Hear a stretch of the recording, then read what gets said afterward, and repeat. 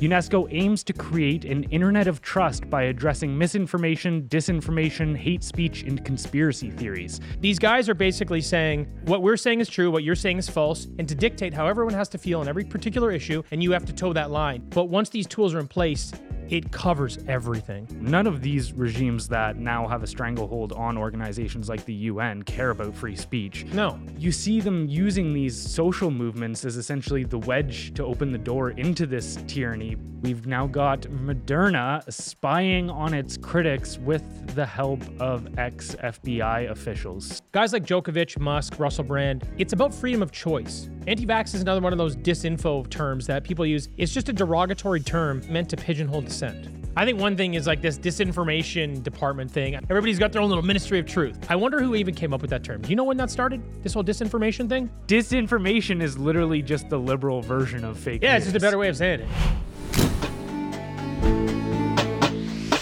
Hey everybody, welcome to the Blendr Report, where news meets rational thinking. I'm your host, Jonathan Harvey, and this is your now more permanent co-host, Liam DeBoer. Liam, how you doing, bud? Good, brother, good. Excited to be back and get chatting about some more craziness going on in the world. Just before we get going, I just want to tell everybody, or ask everybody kindly, to follow us on YouTube, like and subscribe. If you like what we're putting down, leave us a comment. That would be great. You can also find us on Spotify, and if you're really into what we're doing, you can join us at blendrnews.com, and you can sign up for our daily newsletter.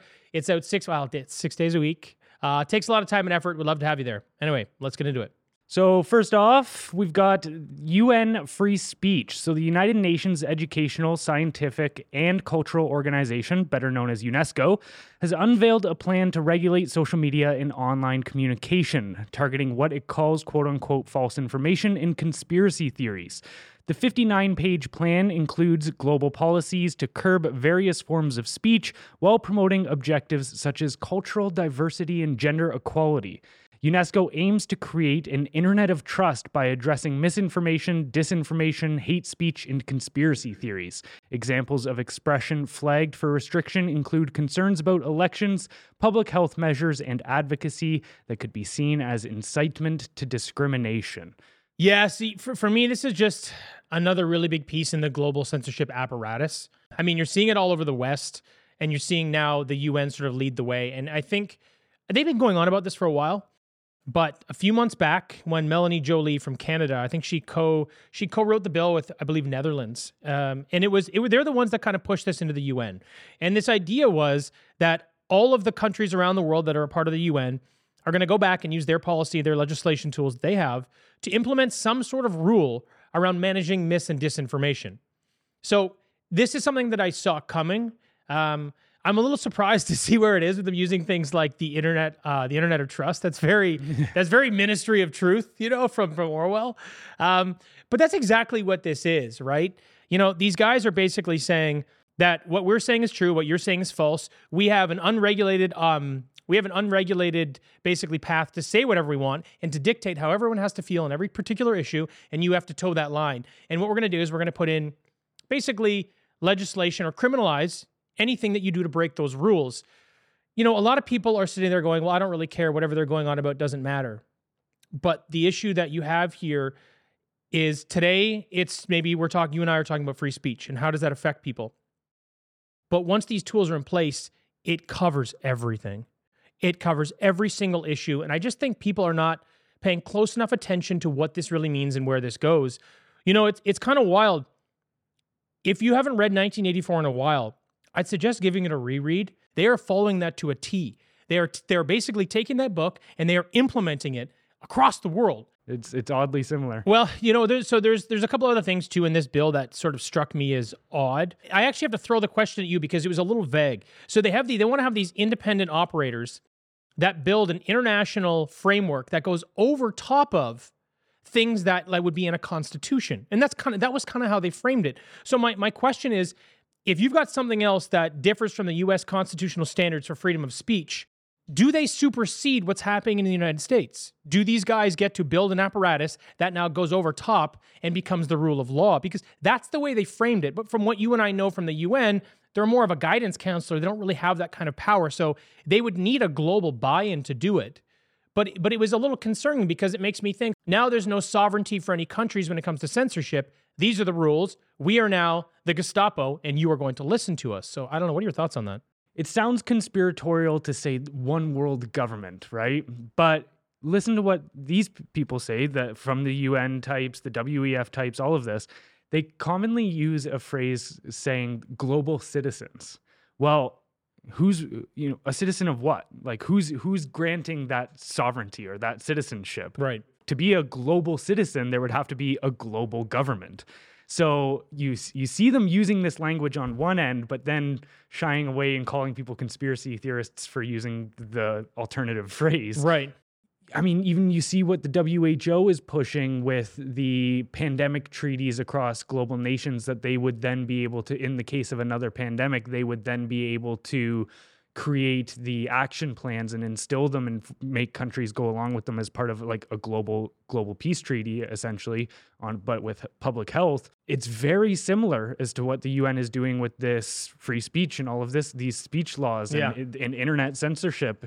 It is, so to your point, where it does seem like they are totally okay with creating new legislation that they view as can go above and beyond our constitutions and Bill of Rights and such. Yeah. See, one of the things that actually concerned me is, so when you try to implement something like the WHO is with a pandemic, you need the country to comply.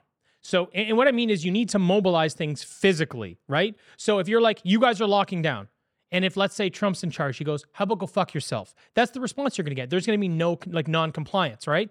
The concern I have is these guys are trying to limit free speech, and their primary goal is to control digital outlets, right? So some of the things that they pointed out is they recommend algorithm suppression, obviously warnings, content removal, and deplatforming people. So what's interesting about their position on this versus maybe the WHO or the pandemic is you don't actually need compliance from the country. You just need compliance from the social media companies. So I guess this becomes an issue of, so it becomes a power and influence thing, right? Can the UN influence enough countries? And I'm just building a use case. I'm thinking this as I'm saying it. It's just a thought in my head right now. If the UN is like, we are going to strong arm these social media companies into suppressing all this free speech or whatever we deem as mis or disinformation, right? And if they get enough countries, say 40, 50 big countries comply, because these people are sort of, they're based in authoritarian regimes. The CCP is woven into UNESCO. So if they have enough support, and with that support, they can go to the social media companies and go, you are going to suppress this in the United States, whether they push back or not, or these 40 countries that are on our side are going to block your platforms, and there goes your advertising dollars, and there goes your money. So even though, the UN doesn't generally rather have that power, in this particular case, it's a very unique landscape that could go that way. So I find it interesting, that they're positioning themselves like this, but I think this is just going to be sort of a new game of warfare, because the United States is pushing back a little bit, right? So I was a little unfamiliar with this. The U.S. has backed out of UNESCO a couple of times, basically because of their base in sort of authoritarian regimes and that kind of stuff. But they just joined again under Biden. So there's a good chance, you get your Trump comes back in or Poilievre comes in and they back out of these things. But again, if UNESCO has got enough power to control or govern these social media bodies because they've got so much leverage from other countries saying, yeah, if we don't do this, we're canceling them, what happens? It's a radical idea, but that's why I'm totally on board with the idea of just dissolving the UN, UNESCO, WHO, all of these things, is because they've become captured by these totalitarian nations that you're talking about, these dictatorships. The list of which countries get to vote on international human rights violations are undoubtedly the countries that are most guilty of human rights violations. Wild. It's just, who are you paying to get into power? It's completely insane. And, a good example of it even is, so for instance, the largest voting bloc of the UN is Middle Eastern nations. Right. This is why you see Israel get the most amount of human rights condemnations, which they've definitely gone over in had human rights violations, definitely, for sure, undoubtedly. But China has zero. That's what honestly, man, I love how much China puts into trying to fool the world that they're great people. Yeah. They're like, if you say anything bad about us, we're going to bury you. But they do it out in the open. So everyone's still like, bro, it's everything's on the table. What the hell are you doing? So not even will they not call out the worst countries on stages like the UN, but then you see it in even our country. Remember when they were holding a vote as to whether to classify the Uyghur Muslims being in forced labor camps in China, whether they were going to declare that as genocidal or not. Right. And most of the Liberal Party didn't show up to House of Commons that day. They essentially abstained from voting because they didn't want to piss off China. Papa. And say, yeah. And so it's absolutely crazy as to how deep it goes. But I think wrapping back into the free speech idea with, none of these regimes that now have a stranglehold on organizations like the UN care about free speech. No. They don't have anything even resembling free speech in their countries. And so you think about, okay, if you wanted to get rid of free speech on a global scale, which is very important to these authoritarians now with how widespread the internet is, everybody just openly communicating and not being fed their information from one authority source. Not a single source, right? You can't tell your story sticking to an agenda. You see them using these social movements as essentially the wedge to open the door into this tyranny because, okay, we're going to pass speech laws to be more inclusive, to not harm whether it be transgender folk or indigenous folk or minorities or whatever. We're going to put all of this in here to protect people. And then everybody in society goes, well, I would never oppose protecting anybody. I want those people to have their a good life just like everyone else, and that's right. But it's kind of like that same idea back to the Patriot Act after post 9/11, where it was, so like, it's just how thinking, could you be against the Patriot Act? Yeah, It's to save That's America. really good And marketing, you're by like, the way, well, the Patriot Act. The Patriot Act is to spy on Americans. What are you talking about? Saving Americans? You're spying on them. Yeah, and that's only gotten worse, man. I was reading something the other day from AT&T is with NSA, and they're tracking trillions of phone calls every single day in America with basically, there's just no rules. They do whatever they want, tracking everybody's information, who they're talking to, what's going on. I'm like, that's wild. And they're just, and you know what's funny is all the presidents of the last 3 are all complicit. They all signed and agreed to it. They know exactly what's going on. It's just only gotten worse. But I agree, that's a really good example to say, hey, remember when this happened? Look where it is now. What do you think this does? And I think people don't realize that our government, like the best way to describe our government, global governments, genuinely, they're wolves dressed up in sheep's clothing. That's what they are. They promise you something nice, and then they're going to rip your fucking throat at the first opportunity they get. But you know what was interesting? We were talking about sort of free speech, and there seems to be a cat and mouse game, right? First, it was, you just go to the town square, and you just bark and complain about the king, and you just get hung. We're going to just kill that guy.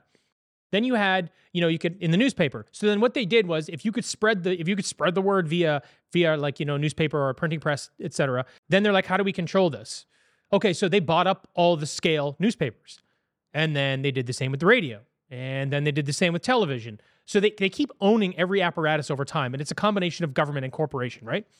So now you're getting to this point where social media is probably the most, like, in their opinion, the most egregious, like the opportunity it has to really open them up to a lot of trouble, a lot of criminal behavior that they actually exhibit, we can identify by using these tools. So like, shit, we really have to get a hold of this. And it looks like this is what they're doing with stuff like UNESCO and all the other bills on disinformation around the world. So my question is, what do you think is next? I think it is going to end up being social media platforms, but through a decentralized, some sort of decentralized technology. What are your thoughts on that? I hope it goes that route, whether somebody will get it off in time, because I feel it's almost a race in a sense where can they launch a decentralized social media platform while everyone still has free access on the internet to find said decentralized platform. Whereas if it becomes increasingly censored and authoritarian in that sense, then who knows, maybe then we're talking about now, just like in China, where you can't even access certain websites or modems because it's just straight up blocked at the internet source. So whether you'd have to start using VPNs and all that kind of stuff, who knows? I do see the charade is essentially being lifted off. There's even people that I've known and grown up with and stuff that 5 years ago you would have talked to, and they would eat everything up that they're being told on the news. And now they're starting to go, it's just what I'm seeing on this TV screen and what I'm seeing in reality when I walk outside my door, they're not matching up. Yeah, and they don't compute. They might not be able to tell you why those things are happening, but I think they're starting to at least identify that there's an issue going on at least. Right. So hopefully that public pressure mounts. But then again, we just saw with Google going along with the news bill in Canada, essentially, it's like, fuck, that's a win in the government direction and the centralization direction for them. So I hope that's the way it goes as to what you're pointing out, but who knows? Well, I'm sort of the eternal optimist. I think that I always think we're going to find a solution. If they compromise internet, then we find a new way to feed that. If they compromise social, we find a new, I think that humans I think we're resourceful. I think we're resilient, and I think we will find a way through. But what I'm identifying now is these censorship bills, stuff that's happening with UNESCO, and this global government they're in lockstep on this. We are looking at social media being compromised in the long run. Right now, it's happening. Oh yeah, and it's just a matter of how long does it take to get there. And there's still going to be sort of this, like, you have freedom the same way that you have a vote. You just have to pick one of these two guys. So there'll still be some existence of freedom on social media. But I think now is the time that probably within the last couple of years, really through COVID, is when we sort of hit that inflection point where it's like, we've gone another way. This is on its way out, and we need to find a solution. So if there are some smart people out there that want to start working on this, that would be great. On to the next topic here.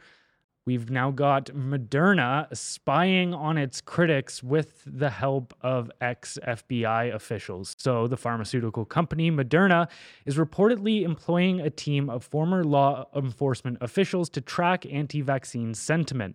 The team, which is part of Moderna's disinformation department, Ministry of Truth, some might call it, has compiled reports on high-profile individuals who have been critical of vaccine mandates, including tennis star Novak Djokovic. But you don't know the Joker, bro? I've read his name a million times, just realized never once said it out loud. As well with the tech mogul Elon Musk and actor Russell Brand. The team's reports have flagged the U.S. Open victory as a high-risk event because it could bolster anti-vaccine claims. They have also expressed concern about Musk's questioning of the COVID vaccine's effectiveness and Brand's criticism of pharmaceutical companies. Moderna's disinformation department is headed by Nikki Ruttman, a former FBI analyst. Ruttman is reportedly in charge of monitoring mainstream news and internal outlets for vaccine skeptic information. The department also uses artificial intelligence software to track vaccine-related content across a large number of websites. So what's your thoughts on all that? That's pretty crazy. I think one thing is like this disinformation department thing. I mean, this has just become a weaponized cult against logic. That's what this is, right? Yeah. Everybody's got their own little Ministry of Truth. Like, we get to make up what the truth is because that doesn't exist anymore. And everything we say is just, this is how it is. I wonder who even came up with that term. Do you know when that started? This whole disinformation thing? It started through COVID. I'm just wondering who. Yeah. Because someone who was thinking, like, this is a really good move. It was like really strong propaganda. This disinformation stuff. It's pretty dangerous. And all it is like I said, it's just this weaponized cult against logic. I mean, it's pretty wild. So that is something I think people should pay attention to when you've got pharmaceutical companies that have disinformation boards. Like, who's next? Who's next that's just going to be, hey, we want to just set the record straight here by telling you a bunch of lies because everyone's kind of figured out our game. Fuck you. The next thing is, I think one thing that I'd like to point out for a lot of people is guys like Djokovic, Musk, Russell Brand, it's about freedom of choice. It's not about being anti-vax, right? Anti-vax is another one of those disinfo terms that people use. It's just a derogatory term basically meant to pigeonhole dissent. And I think it's important to identify that because, like, there were a lot of problems with how they rolled this out. And the only thing that's worse is what has happened since, right? So for me, it's pretty wild that they get away with saying things like that. But my bigger concern here is, what are they doing with all this data? Why do you need it, right? Because you're not going to pay that much money for something unless you're going to utilize it. You're not going to have a disinformation board unless you plan on doing something, right? So I kind of see it as these three things. Like, first of all, they're going to sort of adjust their advertising strategy, maybe how they're going to market, where they're going to market. You saw that the shot of the day was Novak Djokovic during the US Open. Like, it's crazy that they did that overlap on purpose. They were one of the primary sponsors. And I wonder if they get in the way of that to sort of be at the table. And that I think is I think that honestly is more of a minor example because it's in front of our face. But I think a lot of times they take this information and they go, how do we need to market? Because if people are following this guy, we need to make sure we break down this guy as disinformation and what we're saying as the truth. So I think that's one of them. That's the least nefarious. I think the other ones are actually worse. The next one is how they're going to use these things to shape policy. When they understand what the most influential people are saying about their products, which is accurate, to be honest with you, what they call disinformation, they can then go to these governing bodies, whether it's in Canada or whether it's global, UN, EU, whatever it is. And I think that they can help shape policy in their favor based on what they would call rhetoric, based on what the people are saying, because we all know how powerful they are. We all know how powerful Big Pharma is in and around the world. We're seeing this now with them suing Poland for billions of dollars because they don't want these vaccines. And that's very dangerous because if that goes through, it sets a precedent around the world. And again, it just shows you how powerful these companies have become. And it's pretty obvious. When countries are signing agreements that don't guarantee safety, which we know they don't have to, but also don't guarantee efficacy, and then we sign for hundreds of billions of doses. I kind of find it funny that they're like one and done. Well, then how come we bought like 6 for everyone, you idiot? So anyway, it just kind of goes to show their influence. The reason I'm sort of bringing that up is because I believe they're using these things to shape policy. And I think we're looking at them highlighting some high-profile people. But I believe that they're doing more research, especially with this AI stuff, to understand bigger macro trends in the market, what's trending, what people are saying, what's going on. And then I think they try to shape policy around suppressing this. I think the primary benefactor behind a lot of these, infringement on free speech things are coming from pharma companies because it suits their needs. It's like they're another version of social media where they don't really care what happens to people. They just want to make their money. They don't care about your cause. So they implement policy to improve their bottom line.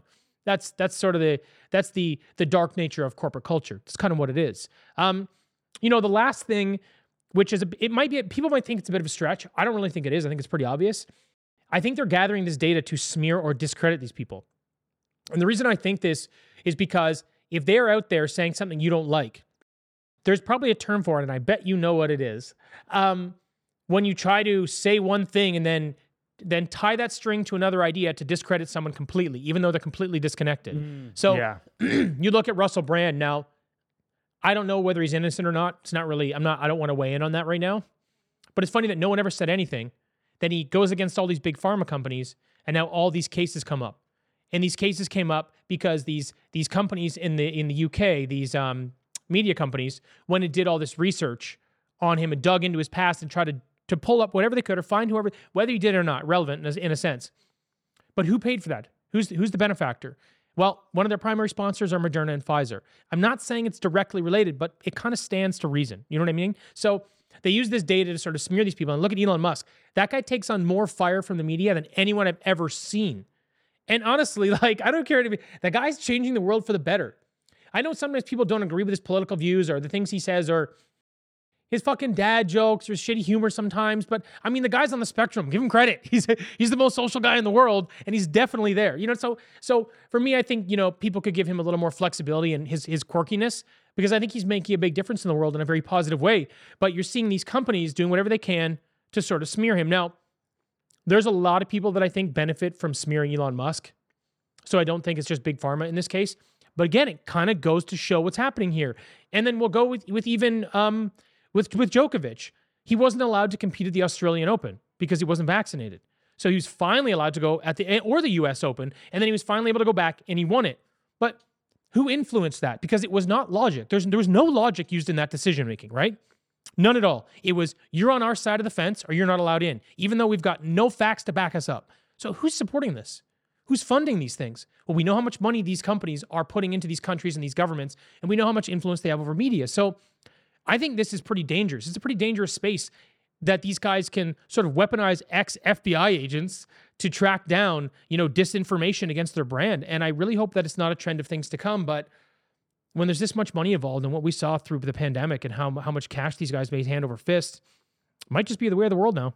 I don't know if it's the technical term for it or anything, but it is just weaponized character destruction. It's the idea of if we tear down this one person, then everything that person stands for gets torn down along with it. Yes. So a good example, I think probably the best example of it is Alex Jones, who undoubtedly has said some wild and unhinged shit. Wild shit. But and he freaks. He is so animated. Yeah, sorry. But but I think he also probably has a better track record of being on big topics than most mainstream media I think he bats 8 for 10, roughly. If you go by Joe Rogan's numbers, he bats 8 for 10. The guy's record is phenomenal. It's crazy. Even a week before 9/11, he was on the streets warning about a 9/11 sized attack. You look back for 20, 30 years, he's been calling things as they happen. And you're like, yeah, okay, so he gets, say, Sandy Hook extremely wrong, and he's definitely wrong on that one thing. And then they use that to just lampoon him and then say, okay, well, this is so obviously crazy what he's saying, and it makes everyone else in public perception now go, okay, well, everything that guy's saying must be crazy. Yeah. And I mean, it's even, I think, a common tactic as well with intelligence agencies, with this spread of conspiracy theories, where you'll see genuinely wild conspiracy theories, say like flat Earth and all this kind of stuff, and then they'll lump it together with a lot more plausible conspiracy theories. So there'll be like people that believe that the CIA assassinated JFK are also most likely to believe that the Earth is flat. Yep. And then by tying these two things together, one that is actually just incomprehensible off the hop, and then by tying it to something that could be very well plausible, if not undeniable at this point, then now you start throwing essentially seeding doubt into that topic. You dilute the idea. And what you were talking about there too with whoever coined the term disinformation, I think that's just a marketing trick off of something that was coined and was very effective multiple years beforehand, which was fake news. Yeah. Disinformation is literally just the liberal version of fake news. Yeah, it's just a better way of saying it. Yeah. It's just more kids. Yeah. What's ironic about both of them is it's like, whether it's right-leaning media outlets or left-leaning media outlets, majority of them that are on a corporate international scale are lying through their teeth. They are pretty much disinformation outlets or fake news outlets, whatever you want to call them. But both sides just look at it and go, well, it's them spreading the lies. Come trust our lies. Like, yeah, you don't want any of those second-rate lies. We got the good stuff over here. It's trash. When I see these kinds of things, it just makes me sort of boil down to the idea that humans have kind of lost their way. You know what I mean? I know this is like a little macro for the idea, but I get a little caught up sometimes in this stuff where people just continually put power and profit over progress in the people. And, you get these companies doing these things that are sort of falling very much in line with that idea. And it's sad because it happened so slowly over time. They just kept moving 1 inch at a time, and now we're so far away from what is decent for humans. We live in such a backwards way to how most humans would like to live and to how we can live to actually evolve as a species. And I don't necessarily mean evolution like grow a fucking tail. I mean have more peace, have more love, have more unity, have more for everybody. We've just gotten so far into this fold of power and profit. I genuinely wonder if we can ever get out of it. No, to stay on the meta level of it, though, I do think that history is just a constant cycle between whether you want to call it decentralization versus centralization, whether you want to call it collectivism versus liberty, any of these things. It seems like a revolution starts getting enough steam that at a certain point, like you're talking about, it seems like there's no going back. The only thing that feels like it can stop at that point is it collapsing in on itself, is something from essentially becoming unstable from its own size. And I think that's what happens. I mean, that's what happened with the Soviet Union even, which is probably the most egregious example of an authoritarian state in history.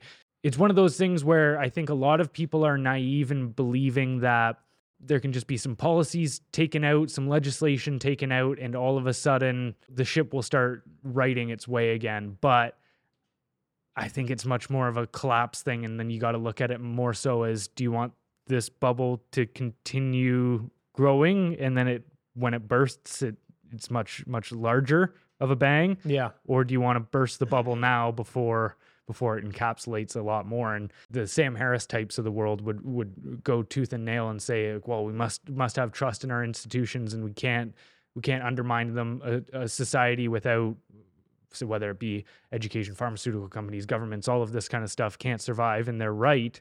But it's like you almost need to rip them down now because they're completely tyrannical. Yeah. So I think there's two ways to look at this. One is, if you want your institutions to work, you have to work for your institutions. So people have to get involved, right?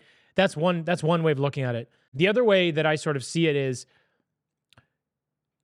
it's actually so big and so interconnected globally that I don't know how you have a fall of the Soviet Union anymore, because you've got NATO, you basically got two factions, right?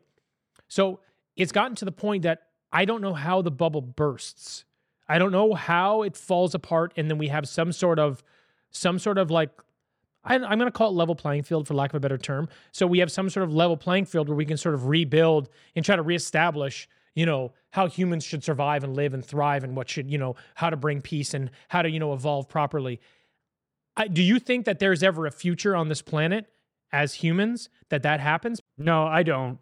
And two, I think at the end of the day, it's just human nature. It's unavoidable. If you look at so many instances throughout history, so many of the issues that we face today have been faced by all great civilizations before us.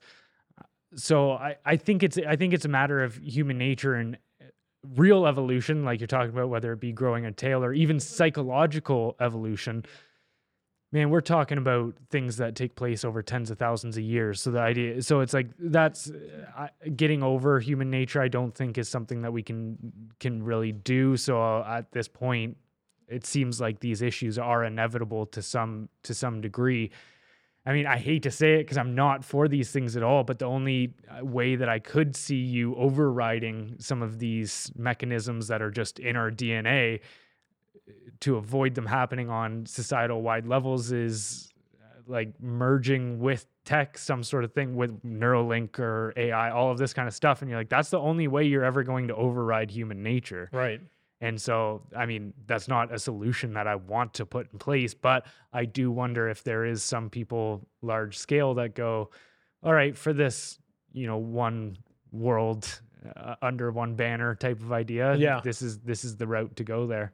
I think it's inevitable that we merge with machines. I think that's going to happen no matter what. I think if not, you're going to be left behind. And I think as generations move forward, it's just going to be kind of the way of the world for sure.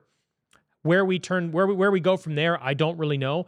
But at the end of the day, no, I mean, to kind of circle back, I guess I find it a little frustrating that these big companies just keep doing nefarious things that are not really good for humanity. And we're sort of forced to go down this line of doing these things that are more radical to try to right the ship, correct our course. I don't think you and I are going to see it in our lifetime. I think we're going to end up seeing a lot more violence than anything, to be honest with you, because I think this is becoming an untenable situation for a lot of people. But again, the rebuild for me takes decades.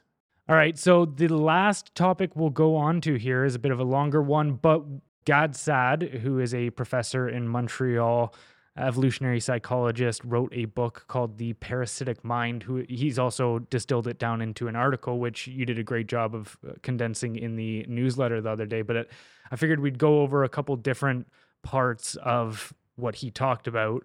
So the general summary is the West is facing an existential threat from a host of parasitic ideas that are undermining its very foundation.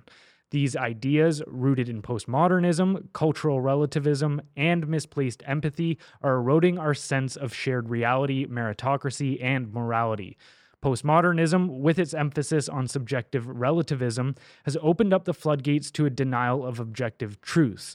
This intellectual sleight of hand has eroded our ability to distinguish between fact and fiction, leading to a society where truth is malleable and subject to personal interpretation. So this is something that I've been trying to boil down for people for a long time, and it's hard to get these concepts across, because even just the idea of ideologies themselves, it kind of typically starts going over a bunch of people's heads. But you could think about an ideology as a set of beliefs that orient a group or a person's moral compass, that decide what actions are worth taking, what goals are worth pursuing, and essentially an ideology is a hierarchy of values. And postmodernism is a offshoot of Marxism. So there was a couple different prominent philosophers that came out of France in the 1960s.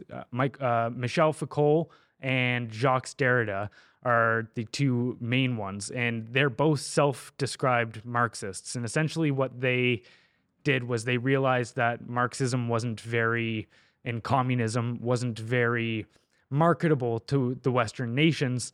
So they, instead of saying that the oppression and power existed across economic lines, they took it a step further and said that it happens across identity lines. So postmodernism, what Gad Saad points out in this article and book, is that it's the concept that there's no such thing as objective reality.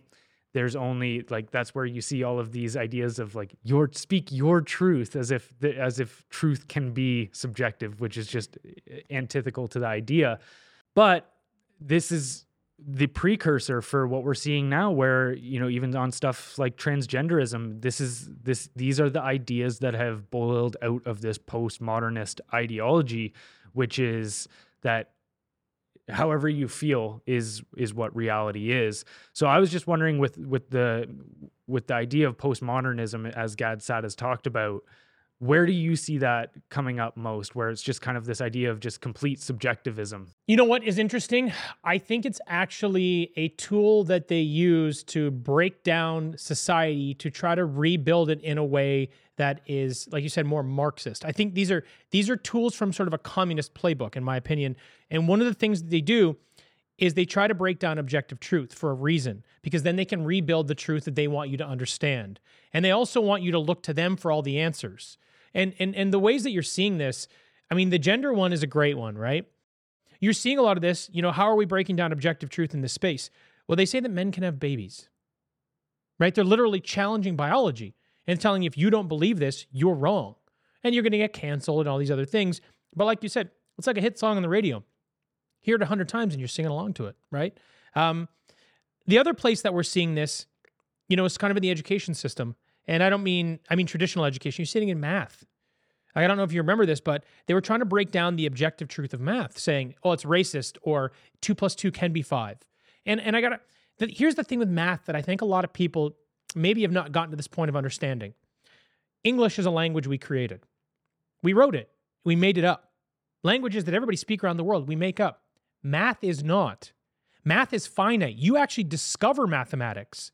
It's already there, and you just uncover how to create the solutions with the information that's available. You don't create it. You just eventually discover and understand it. It's like digging for gold. It's already there. So it is as objective as anything can be.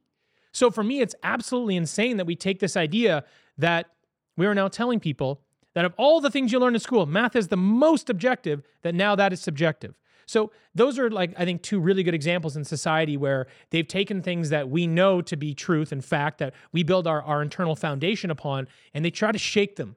They try to break them down so that you start losing your objective truth or your view on what objective truth is across the board, so you look to them for answers.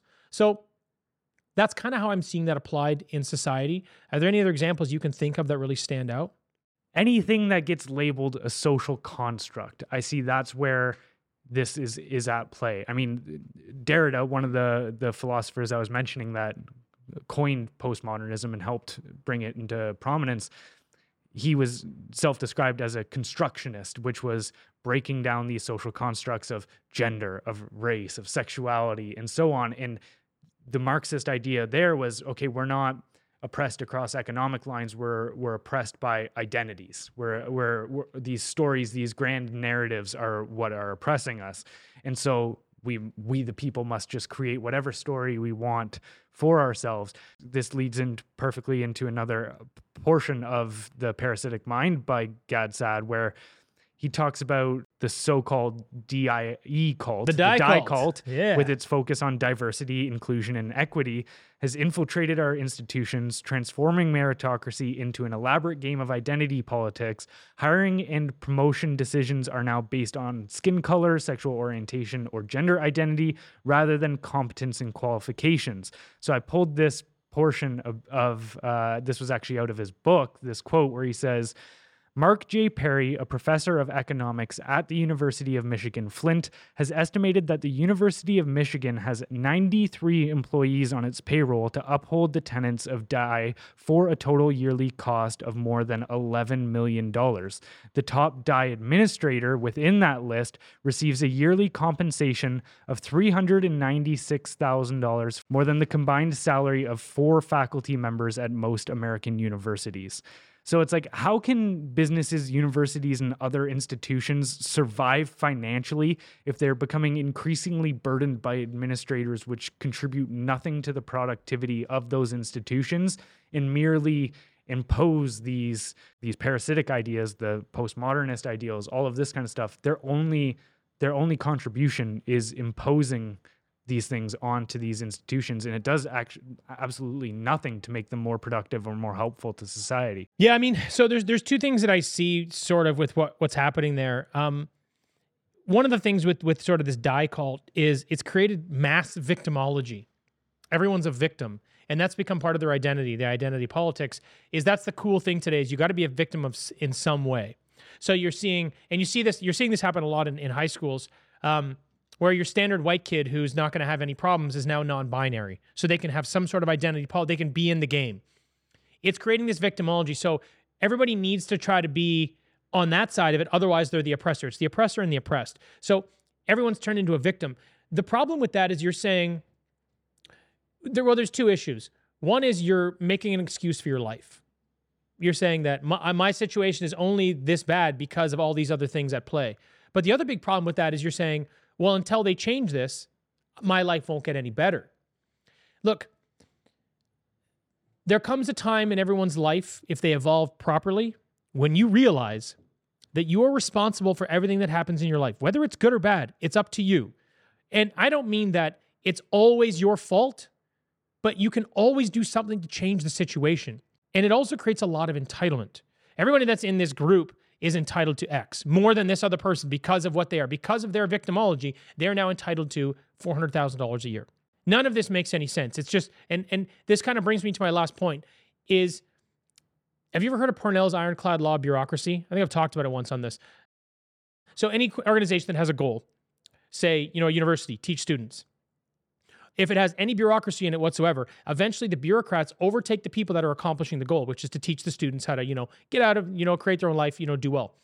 So that's exactly what this is Parnell's ironclad law of bureaucracy is coming true in that these bureaucratic organizations are just getting bigger and they're stopping the goal of the company from getting done anymore. So bureaucrats always overtake the people that are actually operating in the company. And this is just a fast track to get there. Because I don't remember the exact statistics, but like the efficiency of people that lean into this DIE cult stuff versus actually working for progress, it's alarming. It's like as different as public to private sector. It's like 10x. So these things, it's interesting. You talk about organizations collapsing in on themselves.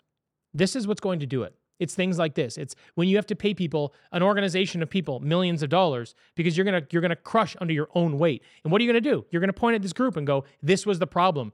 So what happens is over time it becomes so extreme that the people that make the company work, they all leave and go do it again the right way. So it's one of those things where I think the snake will eventually eat its own tail, but right now it's just eating everything else. Yeah, like if you look at these institutions as a living organism per se, you could think about bureaucracy as a tumor of sorts where it's like it can be small enough that you hardly even notice it's there, but then it gets large enough that you're like, oh, now it's just some pains in my side.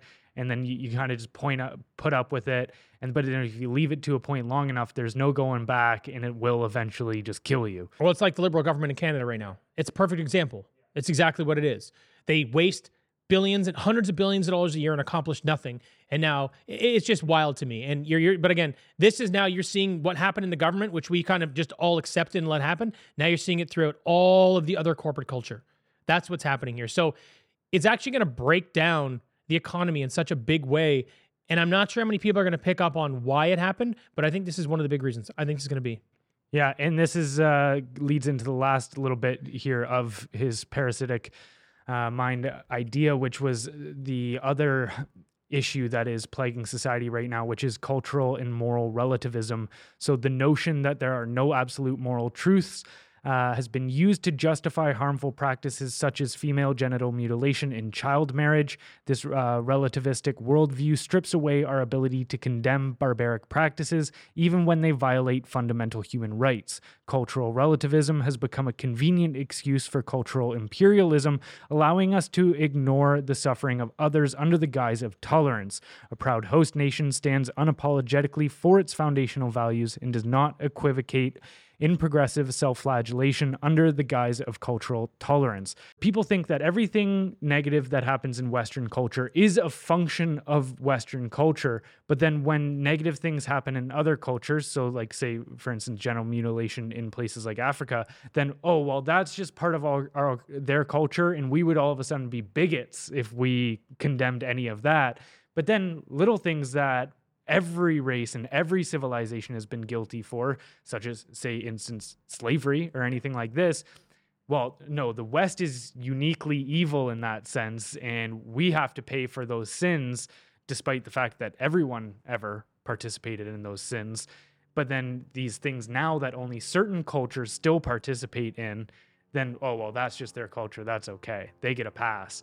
And then so I was wondering how you think about that in terms of just the almost double standards of moral condemnation that get put on our society or culture versus others.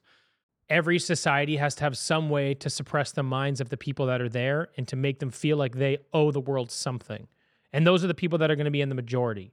You kind of need, it's a tool, I think, that they use to make sure they can keep people in check. You tell everybody they're a terrible person. You tell everybody they're guilty of this and that and whatever, and you put them in a bit of a moral prison, and you stop them from fully realizing what they're capable of. But I believe that's why these ideologies or these ideas are put in place, and why they target countries like us or like the United States for things like that. I think it's more of a control mechanism than anything. The purpose of calling these things racist is to control them. It's right. The goal of all of this is to just call anything and everything you wish to control oppressive until you control it. And this is something that I've pointed out many times before, where the social justice activists, when they point to these oppressive systems and institutions, you never see them talking about dismantling them. You see them talking about, we want to be in control of it. You need to give us a slice of that power. And then also to make those institutions more powerful.